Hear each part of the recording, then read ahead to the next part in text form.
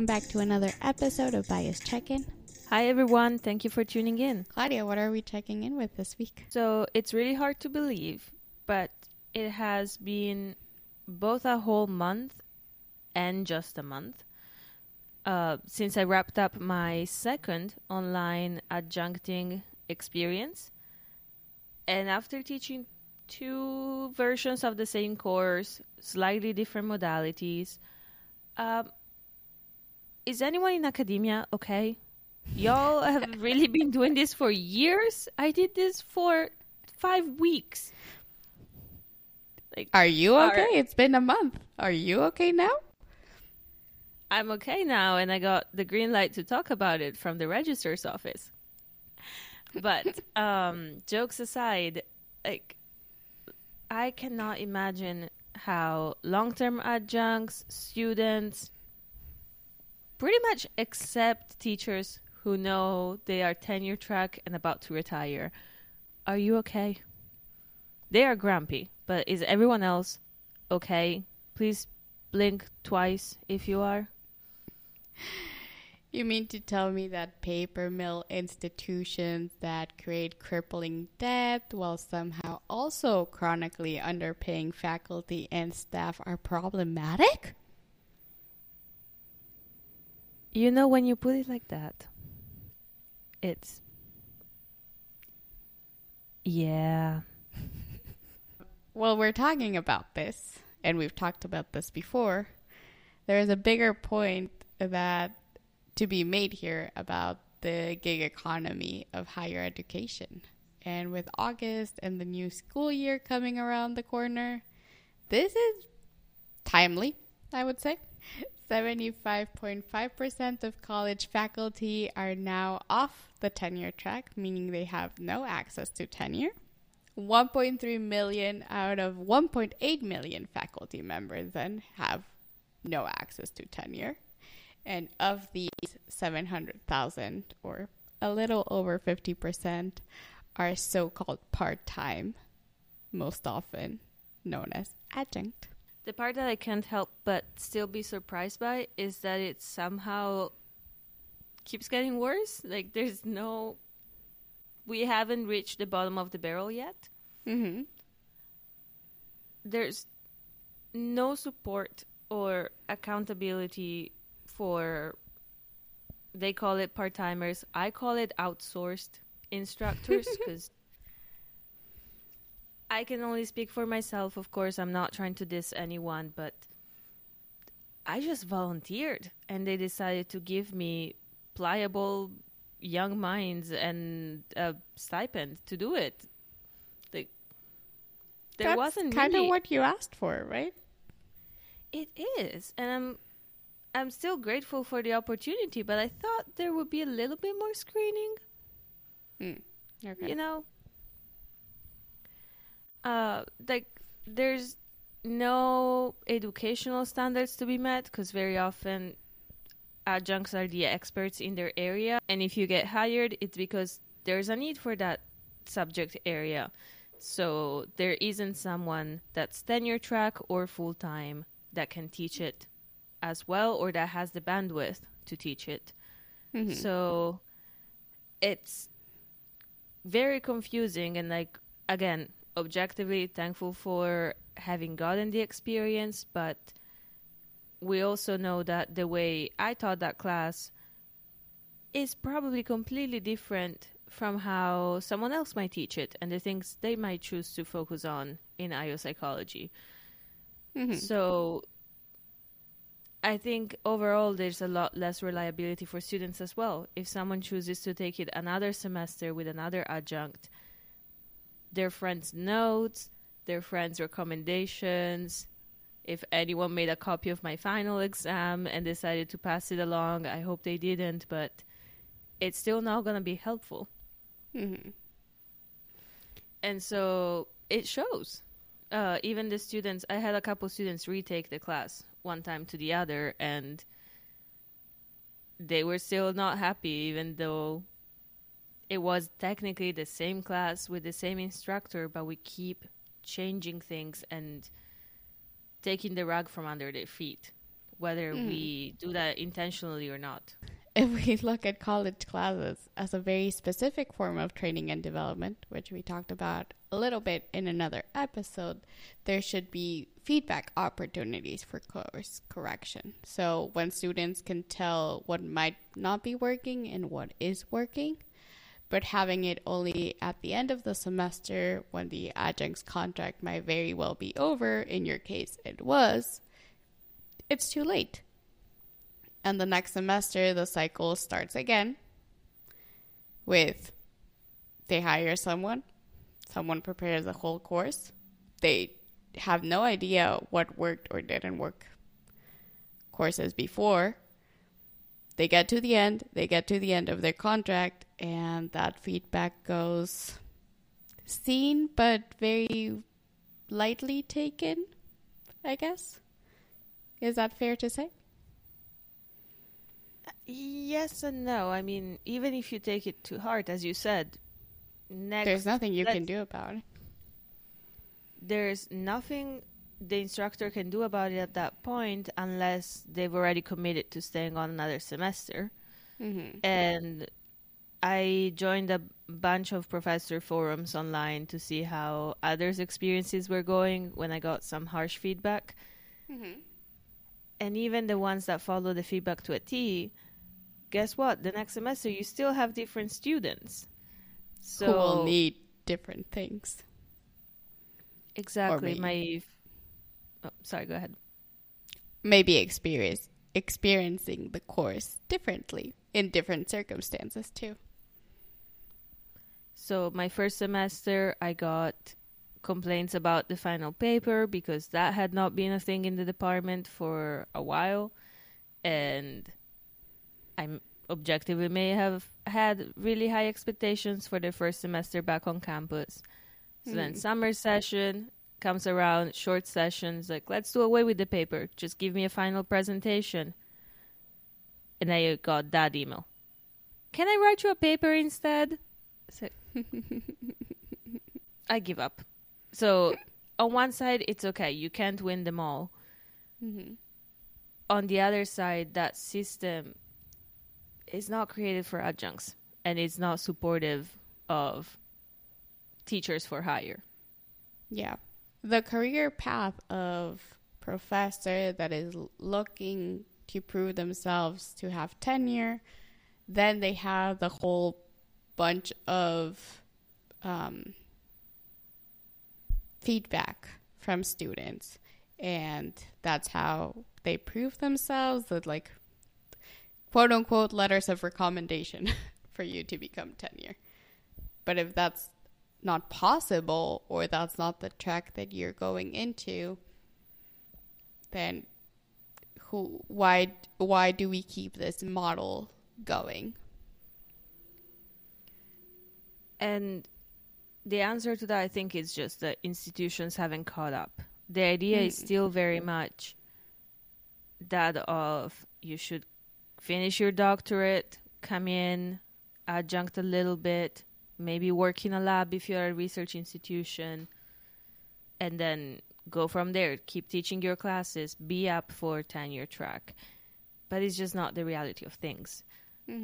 And especially with, I looked at what the average national pay for an adjunct is, and I can say I'm at least lucky that mine was above the national average. Even if I was teaching 3-4 classes, so a full load, which I am not pedagogically prepared to do, at different institutions, even with that and with the fact that my pay was above average, teaching for 4 months equated 2 months of salaries in industry at best. Wow. So I can see why people don't want to make a living off of adjuncting. That's what I'm gonna say there. So for students' sake, though, what do we do? Like, do we rely on adjuncts to have enough intrinsic motivation and come in bush-tailed and doe-eyed to offset all of the hurdles and just work themselves into an early burnout? Mm-hmm. Do we change the system? Because if we continue having adjuncts and part-time professors that have to have some other form of work, we can't expect them to be full-time 24/7, and the resources available to them need to change. And I don't know what the sustainable thing for students is, but I do think we lost a couple generations of students by now. Yeah, definitely. What are some of the resources that you found helpful when you were adjuncting? For the social support, I know it's going to be groundbreaking, but subreddits for professors and academia, sometimes you just need a safe space to anonymously complain, and that's okay.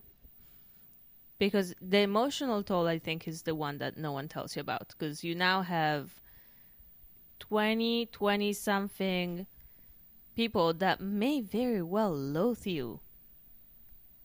And I didn't think it was going to be that much, but it can be a lot after you return their papers.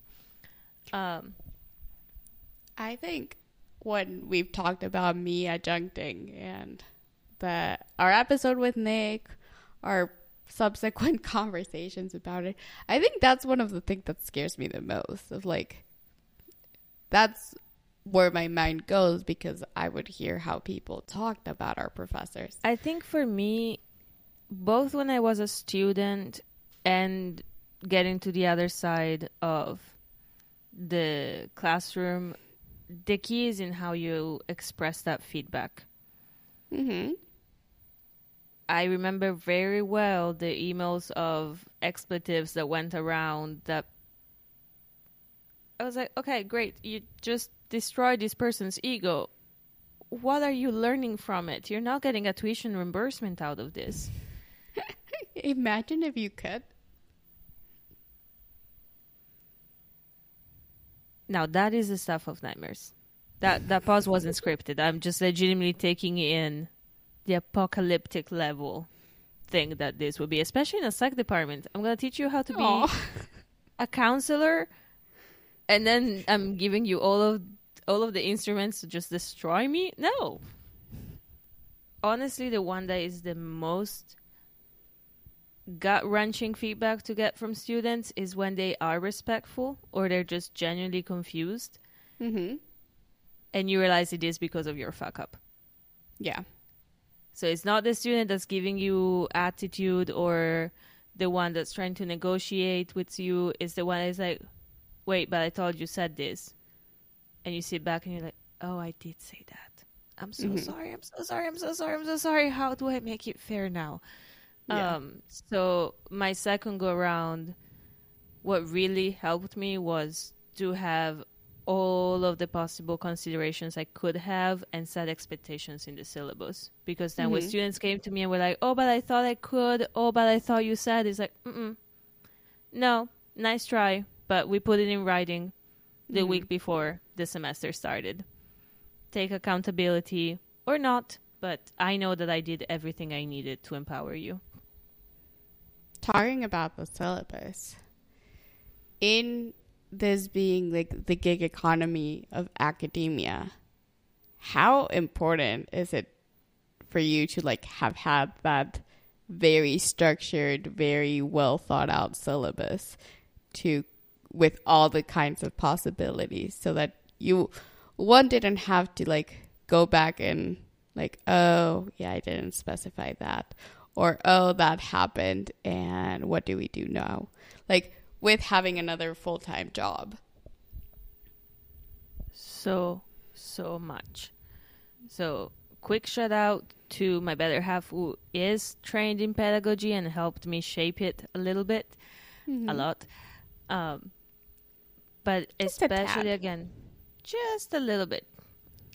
Sprinkle. Just a dash. But it helped so much because it depends on how much of a recovering people pleaser you are. In my case, I wanted to have those contingencies, I wanted to have those contingencies very well defined so that students could know if A doesn't happen, then this is the plan B, this is plan C. This is all of the things that are available to me. Because I know stuff happens. My first semester, 2 students were sick for most of it. Others had other events that took their energies away from studying. Others had to drop the class. As long as we acknowledge that our class is important to us, but for students it's just one of 4 or 5 or 6, and then they have, the rest of their lives also concurrently happening, I think it's very good. On the other side, maybe more experienced professors or less people-pleasy individuals can just say, I reserve the right to change the program as we go. And they're okay with receiving a little bit of the hate mail when that happens. And when you say you did plan A, B, C, and D, when you were creating those, were you thinking of yourself as a student or yourself now? A little bit of both, because I don't know if I want to put this on the internet, but I don't think I've changed my MO that much from senior year. I hope I learned a thing or two along the way, but I was advised when I first came in to not think of my students as me, because that is a very easy bias that we all have. It's like, well, this is what happened when I was in class. And it's like, well, this is a completely, again, different set of students, different set of circumstances. Yeah, this is Generation C. I don't understand them. Nope. So, looking at the second time around, I just try to build in contingencies. Like, okay, if you do get sick and this is a 5-week class, what work can you do on your own?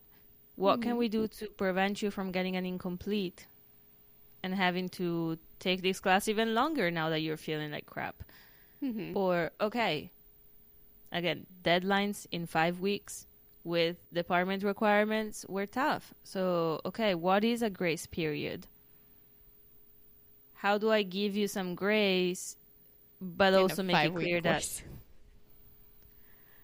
But also make it clear that just because you got one extension, you cannot take extensions all the time, because I do want to emphasize that deadlines are there for a reason, and your employer is not going to give you extensions every single time. Or if they do, they're not going to be happy about it. Yeah. Extensions in life work a little differently. So in that case specifically, for example, what I did was, if you turned in the assignment on the first day, great, you're eligible for all of the points. You want to turn the assignment at any other point during our short semester? Sorry, you just forfeited 30 points by default. Damn. Because you just spent those on turning in late. Now, some professors will have these ways, like it's 1 letter grade less any day that you're delayed. I haven't never met a professor that actually enforced that, though, because that requires way too much tracking. Requires tracking. And also, I always submitted it on time. So, of course you did. Wouldn't have had that issue. The other thing, that if there's anyone listening who's a student and you probably don't like your professors, and that's okay, because I'm not going to claim that I walk through the picket line and now I love all of the professors I've ever sat in class with. Email your teacher before the deadline and use hello and greetings and cordially and cheers best, whatever. Write it as pettily as you want, but then edit and use your courtesy forms, even if you're using them sarcastically, because your sarcasm is not going to come across, but your politeness will. Oh, yeah. I think I saw an email from a student not your student, like when I was a student. And they were just like, this, that. What do I do? So like, hello, hope your weekend is going well. Sorry for the late email regarding the thing that is due in 12 hours. All your questions, not just like, and what do you expect me to do now? It's that kind of attitude, like, ooh, no. It's like, this has always been your problem, and it's not gonna become mine because of this urgency. Yeah. I had one faculty when I was a student. Again, they had tenure then, they have tenure now. I don't know if I will have the goals to do this as an adjunct, if my livelihood depended on adjuncting. But they had it in the syllabus. If your email is not grammatically correct or polite enough to show your grandparents' friends, I'm not answering it. Try again. I love it. But when it comes to boasting to friends about your grandchildren, it better be airtight, just like the syllabus. I think freshman orientation, or like the freshman class you have to take, I understand why y'all have those courses. But when I got to freshman year and I was like, I'm taking a class on how to be a freshman. And then they showed us how to write emails properly. And I remember there was a sheet and everything. It was like, proper greeting, body of email with this, that subject needs to include the class you're talking about and who you are and why you're talking to them. And then cordially best, whatever, what you were saying. Toodaloo. Toodaloo. But still, too funny. But with that, other resources that can be very useful, besides the emotional support, I hope we just provided you at least a couple minutes of dry laughs. Absolutely. I know that's one of my crutch words in this podcast, but I cannot stress this one enough. Talk to other faculty. In my case, I was going back to my alma mater, so talking to a lot of the same faculty that did mentor me when I was there as a student. Also to talk to others in your field. For Intro to IO Psychology, definitely wish I found out about this one before I wrote my whole syllabus. But PsyOp has template syllabi based on different textbooks. yeah. Look how helpful. Look at that. Look at those, evaluate those textbooks. For me, I emailed my graduate program director. Hi, Nick. What textbook do you use? And it turned out that he used the same I wanted to use. Great. Just get those kind of little reinforcements or not so little reinforcements. Ask people, do you have a case study? I remember how embarrassed I was to ask this. Hi, Preston. Hi. But remember that no matter how new your class might be, it's been taught somewhere else by someone else that you probably look up to. So reach out, share, and just give credit to those resources, and then it's fine. Just don't try to use them as your own. And yes, now you can use Claudia as a resource too. Yes. So you know how to get in touch with us.